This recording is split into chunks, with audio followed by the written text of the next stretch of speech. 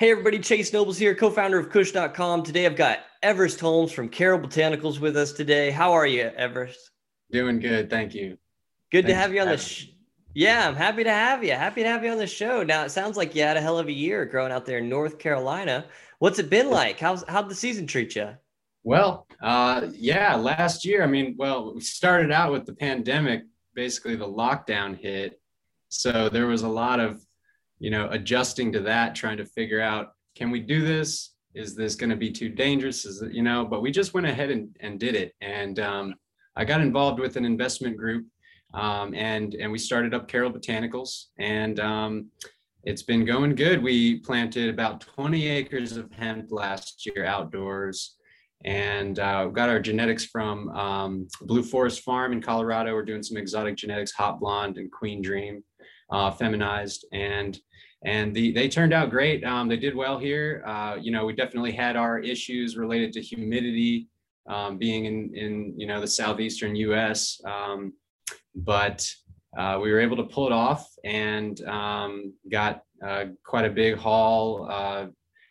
Harvested some outdoor smokable quality, surprisingly, and then the rest to biomass. And so we're making a lot of different products out of it. We're involved.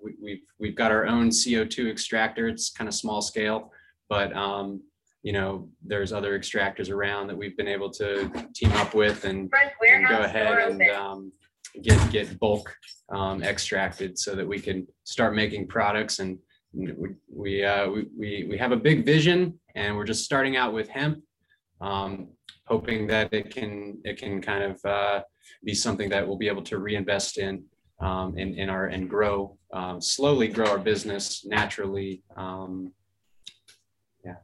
So. Right on. And so what part of North Carolina are you in? We're in Eastern North Carolina, the coastal Piedmont. And so, and I'm actually coming from the mountains where I was growing before. So different climate, different, hydrogeology and everything. And so it was, neat to see the differences there. But Eastern North Carolina, towards the coast, about an hour from the coast. So hurricanes are a little bit of an issue we did have to contend with last year, especially with hemp not liking wet feet. So drainage, everything. That was a big take home, is prepare the drainage systems way in advance so they can handle a lot of water. Right. So I imagine, it has to be, North Carolina has two very different climates. You got kind of the whole coastal section, and then you've got the Appalachian Mountains, right? Where Yes. It's a little bit, Yeah. You get a little bit more, I would say a little bit less humidity, still humid, right? But yeah, I would imagine that drainage would be a pretty big challenge. So for anybody growing in that area, what did you all do to keep the roots, from sitting in a puddle of water? What was the strategy there? Yeah, well, ditches, deep ditches, deeper than you think you need to go. And because you're moving land, you got to really think about what the repercussions of that are, erosion wise and everything.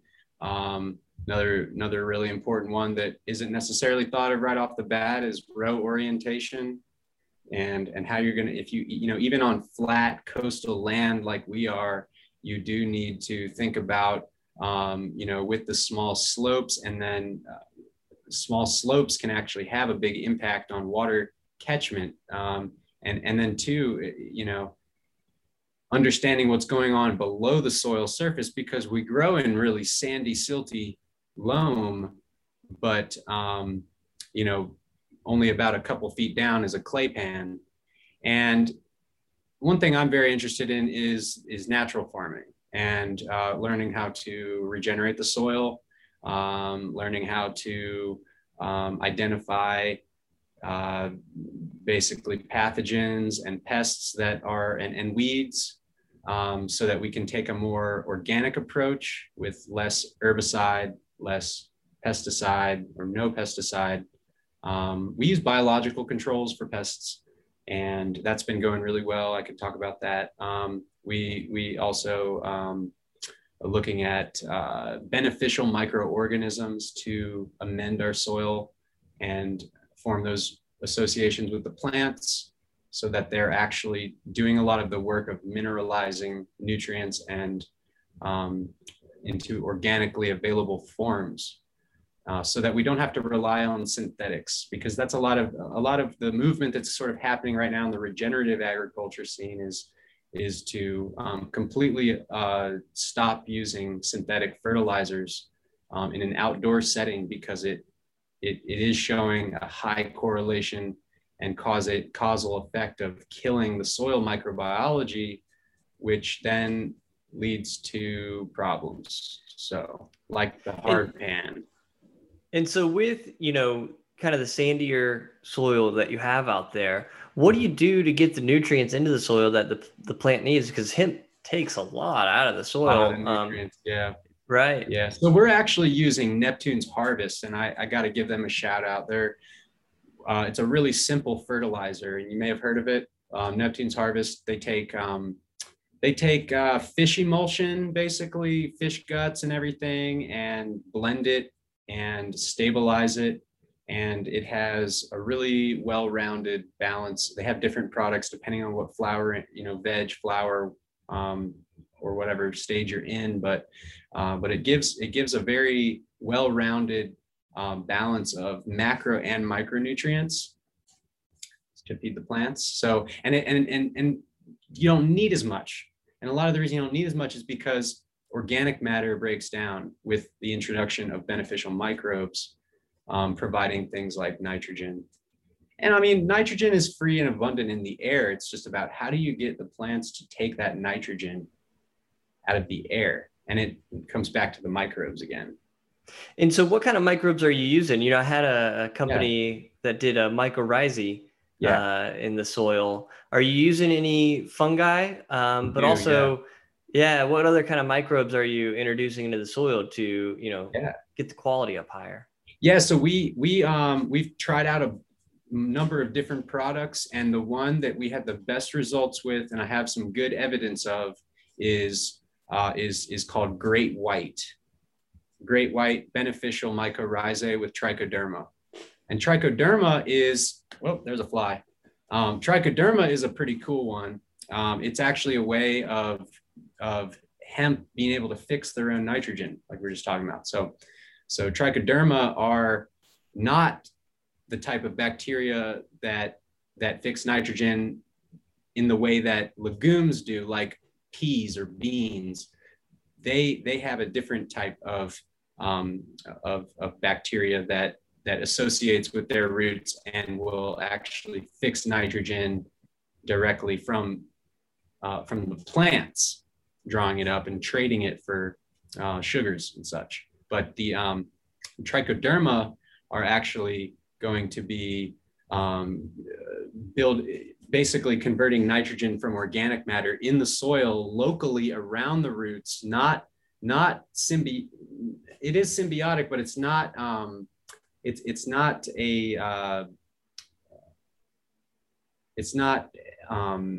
where they're feeding and trading off of the roots. The trichoderma are more so breaking down, living in that root system as a microenvironment, and then providing that nitrogen organically as they multiply, decompose, and convert organic matter. So yeah, a lot of what I've discovered is adding organic matter to the soil is big, especially in sandy soil and clay soil too. Both of those extreme types of soil are missing organic matter often that can help retain nutrients that are organically available, but also helping to convert and provide a home for microbes, that carbon. So. Right. And so speaking of, kind of maintaining the quality of the plant, and I see a couple of flies flying around. So you've got this real healthy soil. Yeah. You've got all these beautiful plants growing. That's going to attract pests. Yes. How do you manage that? Because it's not something that you can, just hope doesn't happen. Right. If you have a healthy garden, pests are going to come. And so what do you do to manage that? Yeah, well, one thing is having healthy plants. I mean, the most important thing is to give your plants the best start. So when they're going, from the seedling stage, that's almost just like with animals. Adult people are often, to compare animals to plants, but we form a lot of our habits and our genetic expressions when we're young, and we're very malleable when we're young. Same with seedlings. I mean, seedlings are very, very sensitive to abiotic and biotic factors, but so those things can influence, as I'm sure you've probably experienced too. One little factor can alter the phenotypes of your plants, especially with hemp being such a newly stabilized genetic strains. They're still a little bit unstable, and so we just try to really, really give a lot of attention early on to all the factors so that they're healthy as possible when they go in the ground. Managing those abiotic and biotic factors is huge. So, and how do we manage the biotic factors is we've used a lot of biological controls. You need a diversity of biological controls. You can't just rely on one parasitic bacteria or something like that. But a lot of these biocontrols are it's a booming industry right now, rapidly growing. My favorite company is Marrone Bio Innovations, and they have specifically done research on hemp to manage pests. And so we're using certain types of bacteria that are sprayed on foliarly, and they basically infect insects that eat the plants, and it's pretty effective. It's highly effective. It does require some rotation of use, so we have like 3 different products that are going to target the same insects, but that way, the insects, because they breed so much, they're not going to be able to keep up with that, mutating to be resistant to those bacteria. And but a lot of these bioinsecticides that are coming out on the market, especially, like I said, Marrone Bio Innovations, they got really good products for biocontrols. So it sounds like you have a really high quality flower, high quality plant that you've been able to harvest, and portion of it into flour, probably the tops and things like that, and a fair amount to biomass, pesticide free, healthy soil, yes, high quality in the market. But it also looks like you're taking a look at lavender, some herbs, some giant bamboo. Tell us what else you got going on over there, because it sounds like a pretty interesting farm. Yeah, well, we really believe it's important to diversify, and we're trying to change the view of farming in our own little way, to be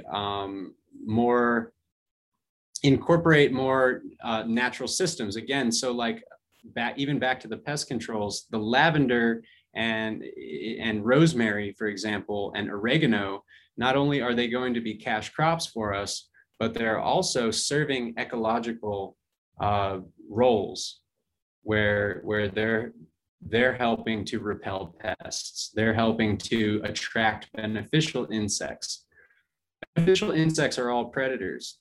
They're not herbivores. The herbivores are the bad insects that we're trying to kill. So when we reduce chemical pesticide use, and we actually bring in beneficials through attracting them with plants, then we're creating an ecosystem that's self-contained and or not self-contained, but more self-regulating. And so, yeah, you bring in predator insects because you're attracting other insects. So it's not. So our frame of mind is to be diverse, and that's not only going to help us when the price of hemp tanks, like it did last year, but also when we have the need to stay away from conventional methods. Right. And for kind of one of the mottos of Carroll Botanicals is the seed to shelf. Yeah. Understanding the farming and all the background that you have and everything that you've done there, what products are you actually taking to the shelves? If people find a Carroll Botanicals product, Yeah. in their local store, what products might they see as far as the lineup goes? Sure. Well, right now we just launched in 2020, and we have smokable blunt cones, pre-rolled cones. We have jarred greenhouse indoor, and then we have our extract products. So we have a whole line of tinctures. We also got the water soluble tinctures down, which we're really excited about. So we're nano emulsifying, which as a tincture, it becomes more available to the human when ingested. And so we're also going to be launching a line of animal products. So we're looking at horses and pets as a market for our water tinctures, our water-based tincture. And then we've got some green tea lotion, some lavender lotion. Right now we outsource the green tea and lavender because we just started growing it. But in the future, we plan on incorporating those, for example. So have you been able to take your CO2 machine and put any of the herbs or anything like that in there to make, the essential oils of we absolutely will. Rosemary? We absolutely will and can. And we've had to master that system, getting it down with the CBD extraction. But it has a lot of potential for terpene extraction, CO2. Right. A lot of people don't realize that fractions. These machines weren't originally created for hemp. A lot of them were created to extract everything from vanilla to lavender. So to be able to pull that, as a machine in and have those types of products to be able to make finished goods with could be really interesting. That'd be exciting to see, a multi-ingredient farm producing finished goods. Yes, exactly. And another kind of extract product that's becoming really popular these days in the wellness communities are medicinal mushroom extracts. So mushrooms like reishi or cordyceps militaris, those are now a lot of gaining popularity as for the benefits that they provide. And so that's another one we're looking at. Not just you're thinking about doing mushroom farms. Are you growing mushrooms already? Or are you farming mushrooms already? Oh, well, no, not right now, but it is on the back burner, Yeah. Right. So. No, it couldn't be too wild to spin that up, and that would be a lot of fun to see that many different products come out of one farm. Now, kind of what's the plan, in addition to these other crops, where are you all looking to go over the next year, 2 years? How do you all think strategically about where the hemp market is going, where the wellness market is going, and where the farming industry is? Sure. Well, as we all know, it does take a lot to get to the point of sale with hemp. And we're all still biting our nails, waiting to see how the legislation goes and everything like that. But right now in North Carolina, they allowed us to go back to the 2014 Farm Bill. So luckily here, smokable flower did not get banned. Delta 8 is also not banned yet, and we are going to be getting into that as well with a D8 water soluble. Look, we are looking to be a wholesaler. We have that potential based on how much land we have and our resources. And so, but we want to grow, slow and organically in terms of scaling up. And so we don't overextend our, but I'd say in the next year, we plan on wholesaling as many clients as we can. We have the inventory for it, and we have, like I said, a lot of different products from beauty, like creams, massage oils, to the tinctures and smokables. And so we would like to, again, starting out with hemp, but then, maybe and all these crops are long-term crops. So we're sticking it out for the long game. We're here to stay. We're going to make it work. And, but we're really in that beginning startup stage as of 2021, with our first crop being 2020. Congratulations. Next round in the ground. Yep. Yeah. Congratulations on, doing all of that and having the next harvest in the ground already, having all these finished goods coming to the market. It's truly impressive. If anybody's looking for some natural, healthy products to bring into their homes, Carroll Botanicals sounds like a great fit, and it's exciting to have you on the platform. Can't wait to see your products, and good luck with everything. Appreciate you coming on the show. Thank you very much. I really appreciate it. Yeah. All right, Everest. I appreciate your time. We'll talk soon. Talk soon. Bye-bye.